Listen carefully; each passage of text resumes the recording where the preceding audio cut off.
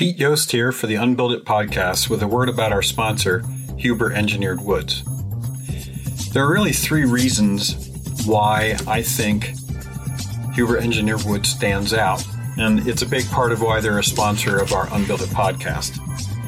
First, they develop systems of products. The products are compatible and integrated. Makes our jobs a lot more easy in the field and when specifying.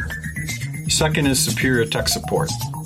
There are really good website resources that they have developed for the application of their products, but they also have an outstanding 800 numbered tech team that really knows their stuff.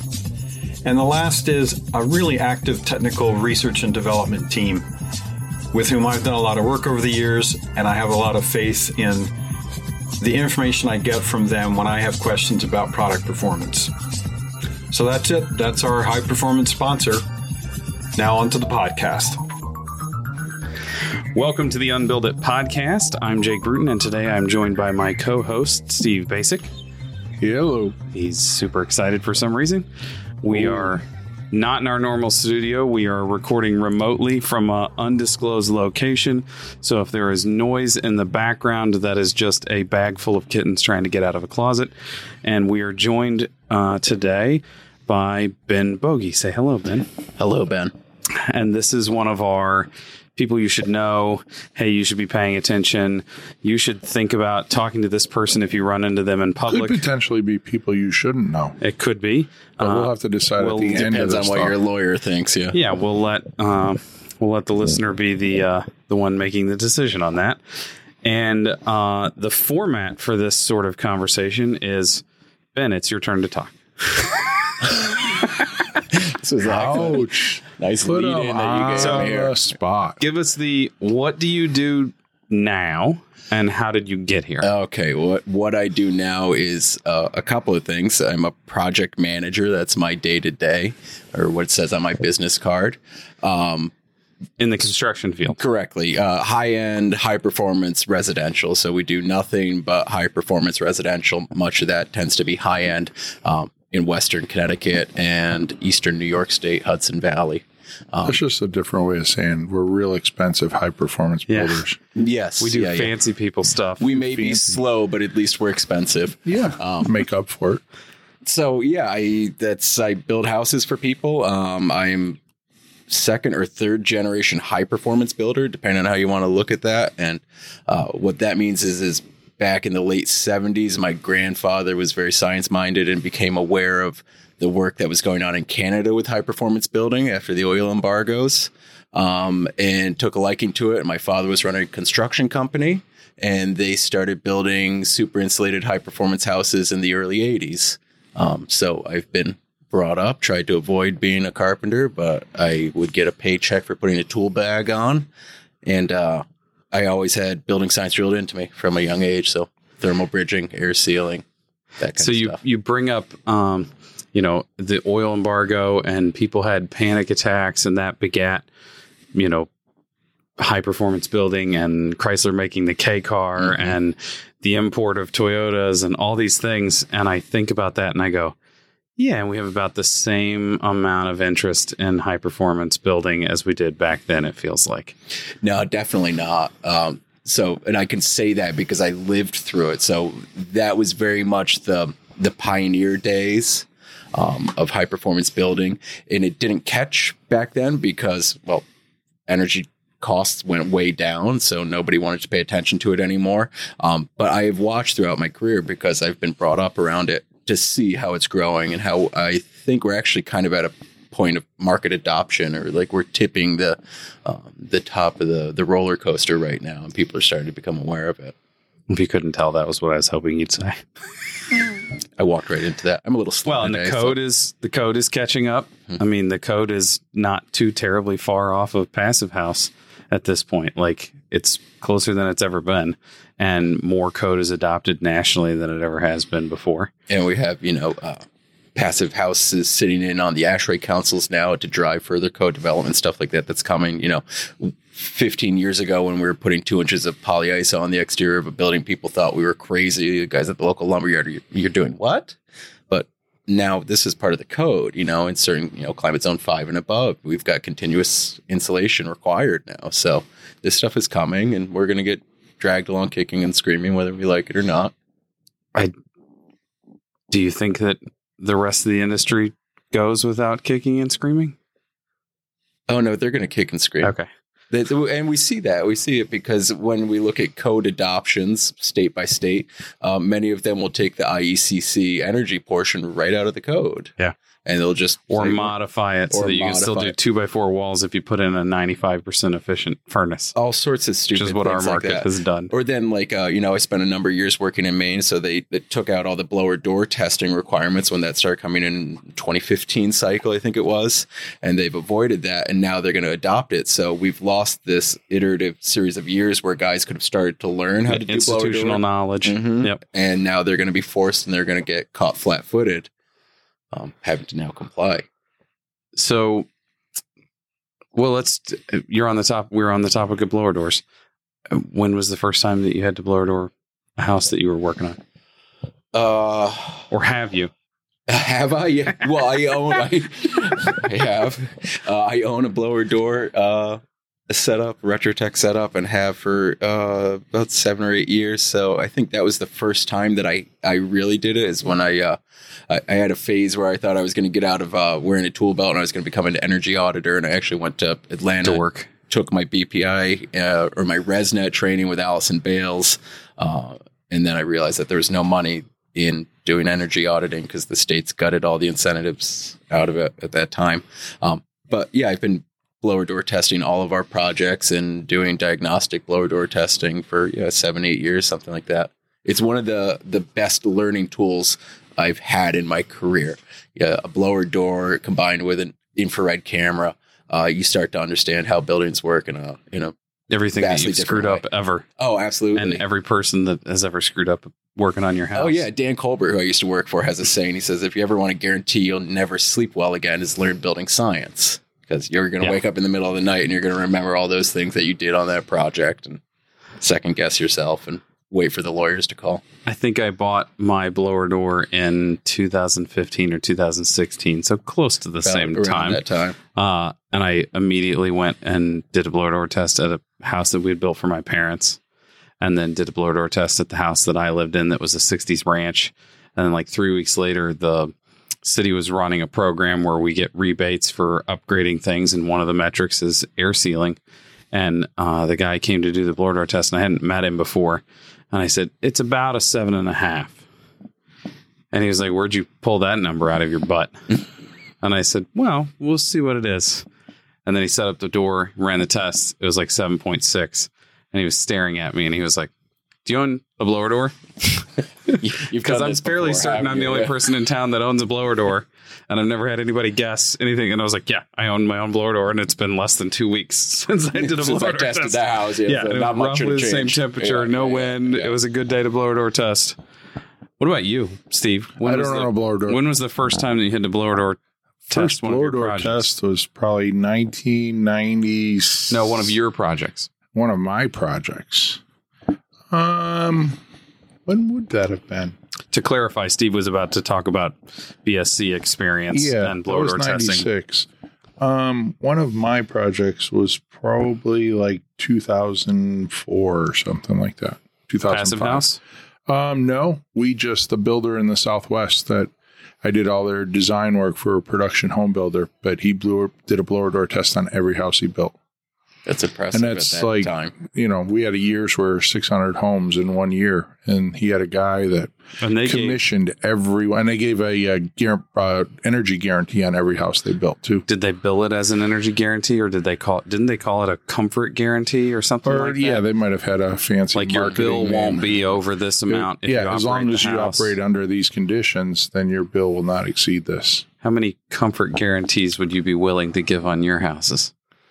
Oh, I'd be happy to give a comfort guarantee. That's why we get hired. Yeah, there we go. I feel like most builders would have a panic attack and be like, I have to guarantee what? Mm-hmm. People are going to be comfortable. And it's like, I don't think that I understood it until I got to move into one that I built, because we live in a house. It's a whole different And now experience. it's like, oh, this is not terribly difficult. The metrics are easy to understand, and once you get to a certain level of air sealing and insulation and quality windows, and it's like, oh, this is really not complicated the way that people think it is. I'd be more comfortable giving a comfort guarantee than I would to give an energy guarantee, because so much of the occupant behavior is going to, like you're saying, if you operate within a certain set of parameters, but so much of the occupant 2004, behavior, that was, I mean, people barely plugged things in back then. The benefit they had is they had a guy that was, he did all the design, HVAC design, ventilation design, and he was the one that commissioned the project. So he knew the ins and outs. He knew where their buildings, if it was going to fail, where it was going to fail. And when a bad number came up, he knew how to troubleshoot it and solve for it. Spots were. Yeah. When you're doing, 500-600 homes a year, you get a lot of experience very quickly. And they had a decent architect? And they had a decent architect. That we developed pretty good. Well, the key there was a decent owner that actually cared about what he built. And, two things that he cared about. He cared that he delivered a good product. And the other thing that he always would say is that he will always build a house that one of his employees can afford to buy. That's so we had a range of houses that went from, I think the smallest house was probably like 925 square footage. And we went up to right around 4K on some of the more luxurious models. I don't think I can afford to build a house or I could buy a house that I would build if I wasn't the one building it for myself. Right. I couldn't afford to hire us. Yeah, he was really good about that. Which isn't necessarily a bad thing. Steve sells this as a very noble thing, and I agree, but there are also other markets to compete in. It's just his choice. I mean, they didn't choose. It's not to say that Ben's company is ridiculous and shouldn't know. No, you haven't said the name of the company, or did they tell you not to say the name? Or no, the lawyers have said it's okay for me to associate myself with the company. So I work for a company called BPC Green Builders. They've been doing nothing but high performance for 23 years. Which is a pretty rare track. I haven't tracked it down. Is it two brothers or something? It's two brothers. Yeah. So I designed a house for one of the brothers years ago. It was a 4-square that in Connecticut, and I forget exactly. It was a while ago, but they came to Building Science, and what's their last name begins with Trolley. a T or something? Yeah, Trolley. Chris and Mike Trolley. Yep. And it's TROLLE. That's correct. Yes. Yeah. So we did I don't know if it ever got built or not. But it was a 4-square or 9-square, very traditional house that we designed for them. That was high performance when they were just getting into it. Yeah. So they were, definitely that early adopter phase. They had the first passive house in Connecticut. It's Mike's personal house, one of the owner's personal house, first passive house. Very much, my father and like I was talking about before, my grandfather, they were that pioneer phase. And then there was the early adopter phase. That's Chris and Mike, who I work for. And now we have like broad market acceptance. It feels like that's where that pioneer phase. For those of you that aren't familiar with that part of our building history, is like people building their own solar collectors. Yeah. And crap, like real out there. I mean, even in the early 80s, my dad was doing double wall stuff that like the lumberyard was worried about selling him materials because he was buying too much materials for one house and they couldn't understand what he was doing. Building two walls. Yeah. Also, the best lesson from the first double wall he ever built was vertical studs, 16 inches on center, horizontal studs, 24 inches on center on the inside, which meant if you wanted to hang a picture, it had to be at 6 feet. That was the only place that there was something to mount blocking. To. Yeah. No blocking whatsoever. Hadn't even considered that they might hang things on the wall. So I think they ended up buying a bunch of smaller artwork when we moved into that house so that they could just hang on a finished nail in the gypsum board. So we have the bedroom in our house. I live in a 1870s little salt box. But somebody at some point before we bought the house, like cross-ferred the bedroom walls, whatever, to flatten them or something like that. So it's the same thing. We only have like hanging locations at 4 feet and 6 feet. If you want to hang a TV, you have to take a layer of wall off to get back to something solid. My wife wanted some shelves hung up and she's like, why'd you put it there? I'm like, it's the only place we can put it. Or it's, why is there a 6x6 sheet of plywood behind the TV screwed to the wall? I had a client that wanted a TV mounted to a fireplace, but it was going to be mounted for like 2 years, and then they were going to put an addition on. And she said, you can use the 2 holes that are already there that hold the mantle up. And so we mounted a like 3 foot by 3 foot piece of 3/4 plywood with those 2 holes, and then mounted everything to it. And then they never put the addition on, but the TV's still there.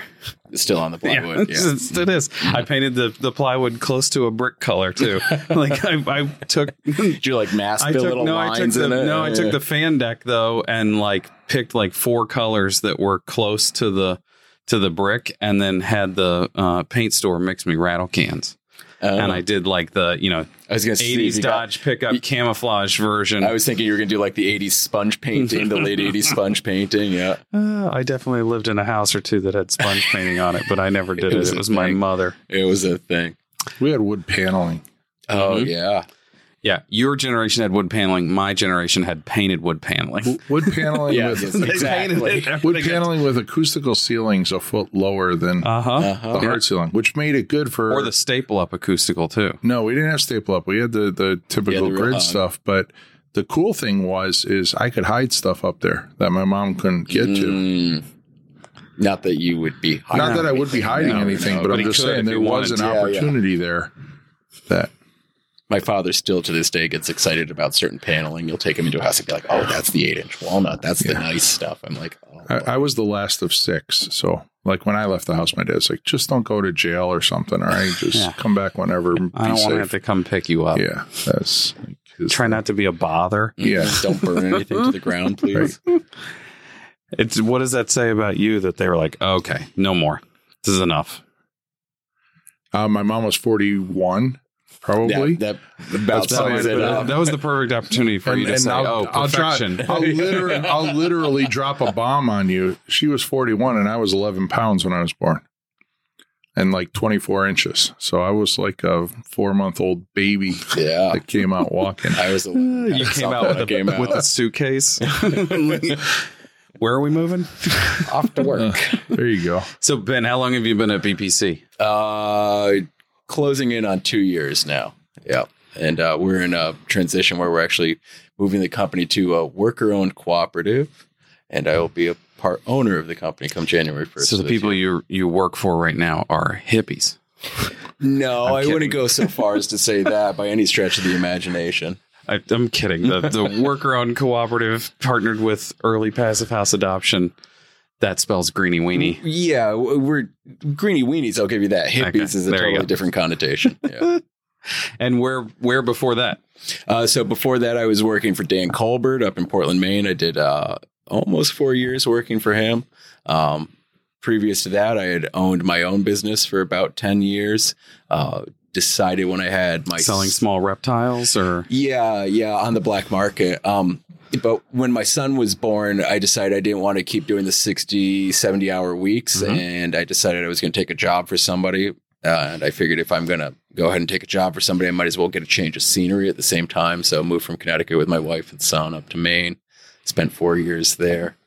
COVID hit. Decided we missed being near our family. Back to Connecticut. And I consider myself lucky that I've landed with the company that I'm with. So we're doing interesting work. It's a good crew.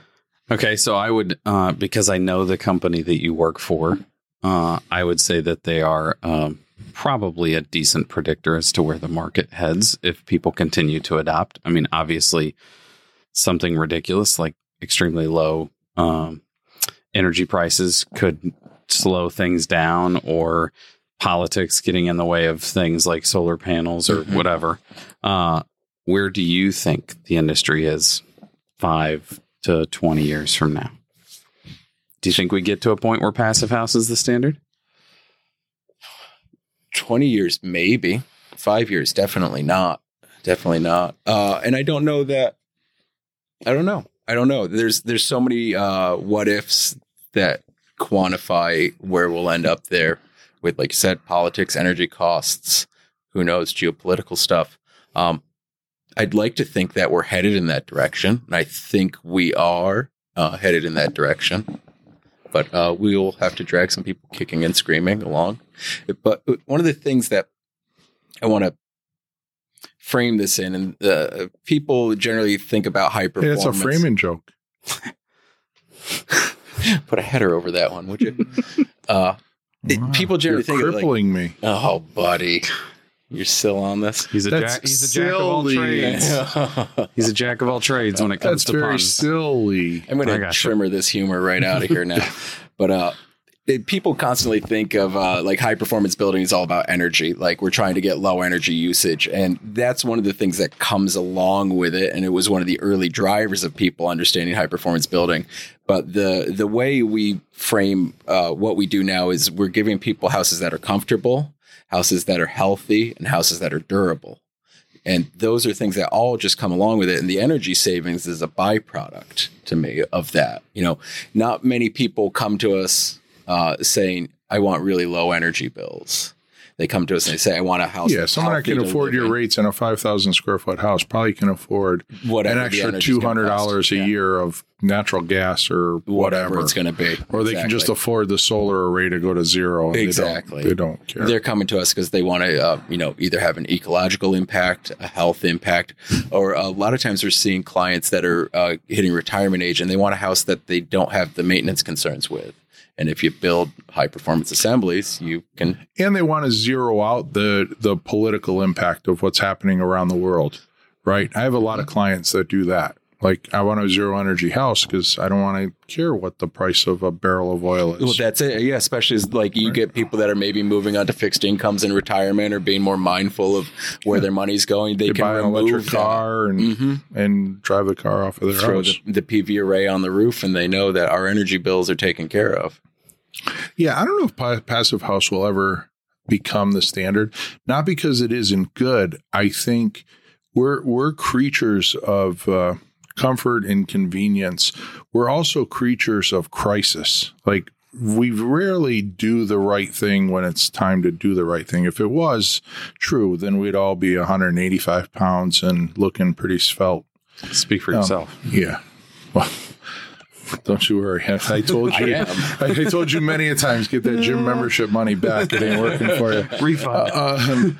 But I think what happens is as we move towards the future, people realize that there's things that are become of more value and more important to people, and that new systems develop or existing systems develop better. Like, maybe someday we'll have a solar panel that can get 1,000 watts per panel instead of 365. And it might not be the same type of solar cell technology. It'll be some other vacuum, something technology, whatever. But the idea that, okay, I don't necessarily have to build a passive house. I can just put 8 of these panels up on my garage and I power the whole house, because everything else, the loads have come down and we figured out how to build a better refrigerator, better air handlers. We have better insulation quality in the house, better windows because of some kind of technology, so that we're driving the load down and we're finding a way to elevate the source of stuff. So, Yeah. People also get hung up with these connotations that like we're doing high performance building for environmental reasons. And, the whole discussion over climate change is politically loaded. But I try and couch it this way, that you can remove climate change completely out of the equation. And to me, doing what we're doing is just good stewardship. So we're reducing our consumption of materials and energy so that the next generations can have a shot to use them. or just that a house is thousands of decisions. Let's make the best decisions we can, and drop the label. I'm making it my personal endeavor to just get rid of any and all labels before I'm no longer here, and make them disappear before I have to. And so how do you know which underwear to buy at the store? Exactly. He tries the them on. cheetah Cheetah prints. Yeah. cheetah print. Whichever one's tickle his fancy There you immediately. go. But I think that the idea of like high performance house, it's okay. I get it. It's some marketing effort, And it changes. we could talk about that, and it does change, because what kind of performance are you talking about? I mean, even the ones that have strict labels change. Yeah. Yeah, let's just build a really good house. Not even Is that pretty what we're good gonna house. call it? We're going to call it a really good we're gonna house. label it? I'm stepping it up. For those of you that just got the book, I'm going with a new one and calling out the really good house. The really I'd say good the house. pretty good house is a really good house. Well, it's a pretty good house. Well, maybe they should have called it that then. Right. I'm going with really good house. we did the marketing on that effort here. Let's be real. So, Pretty. It is pretty a- good. but it is that whole concept is spot on. It's a really good conversation that I end up having with clients. Like the informed clients will say like, oh, passive house or LEED or net zero. And I'm like, if we look at LEED, there's the bicycle rack argument that like you get the same number of points for a bicycle rack as you do for air sealing, and nobody's guaranteed to use the bicycle rack. Or net zero. I can make a Walmart building net zero if you give me enough space to put solar panels on it. And they should. They should. Right? Any of those big box stores, like there should be you can't build one of those in America unless 60% of your energy is site generated or some crazy rule. To what you were saying, Steve, about like removing labels, one of the things that I've always thought was a good idea is to get rid of the temperature on thermostats in a house, because we all have these like conditioned Just an responses that it should just Up or have down. warmer and colder buttons, because everybody thinks, oh, my house has to be 72 degrees or my house has to be 68 degrees, and we have this tie to this number, and if it now doesn't you're say opening that a can of number, worms on me. if it doesn't say this number, then we're not comfortable, you know? Because I get crazy clients that come and say, well, I need a master bedroom that's 16 by 16. I'm like, where'd you get that number? Well, my sister's is 14 by 15, and I think we need to be a little bigger than hers. And I want to be able to say, suck it, loser. It's like, I mean, the whole, but the whole She stole your square soccer ball. footage on that. I mean, a lot of the success of that room depends on where the windows are and where the door comes in to the room. Yeah. And that makes a big difference, because you could make a better room smaller Well, if you had to. You go one step further and we get clients. I mean, you and I get clients even that say, well, we need 2,200 square feet. Yeah. Well, where did you come up with that? 2,200 square feet of what? Well, the house I can do it is in one 16. room and you'll be able to fit all your furniture and there'll be tons of free floor space. Yeah. And maybe you should throw some stuff out. 10-foot ceilings. And That's a good conversation. So, Ben, I suspect that you've listened to the podcast but if you haven't heard our discussion of this is a safe space, none of our wives listen to this. My wife complained after we moved into our house about not having enough storage room. And I said, our house is double the size of the last house that we lived in, and you didn't complain about not having enough storage room there. I think we should with a have put 2.5 car garage. We should have put more crap in the That has a dumpster before 10-foot we ceiling. He's left. got more storage room in that garage than the total square footage of my house. Exactly. Yeah. And there's absolutely no reason. And all it turns into is a place where we keep stuff that should have been thrown away. Yeah, we need less Where stuff, things not go to more die. space. Yeah. We need less stuff, not more space. Yeah. I moved bicycles to get past like pool floaties, to get past a treadmill, to get to a piece of artwork that I've wanted to hang up since we moved in. And I was just like, man, some of that is used, some of it is not. I mean, obviously that treadmill, now that it's not inside the house, we don't use it for hanging clothes anymore. You're clearly not using it to exercise on either. Oh, ouch. We were just actually having a conversation inside of our company this week, because we find ourselves building these, what I think are somewhat ridiculously large houses for, 2 people to live in. And we are going to actively try and, when we're in the conversation with the architects, say, one of the best things you guys can do to, lower your energy bills or make a lower environmental impact is to make the house Scale smaller. down. Mm-hmm. And that's a tough one, because a lot of times people don't want to do that because the architect's fees are often tied to the Percentage-based. percentage of however much they build. Or even just time. The builder's profit is based off of the scope of the project. So if the project gets bigger, we make more money. But, I think it's, depending on And you just don't want to be the one that has to tell somebody what they should and shouldn't have. Well, or It risk should be pissing their off clients it that should are be their moving. judgment. but- Agree. No, totally. But we're going to at least bring it up in the conversation, Yeah. because we think it's something important. So, in closing, Ben, well, first of all, thank you for joining us today. If you could say, like, here's 1 or 2 things that every builder should do to move in the direction that we're talking about. We all start from someplace, but where would be your recommendation for somebody that's new to the industry? Where do you start?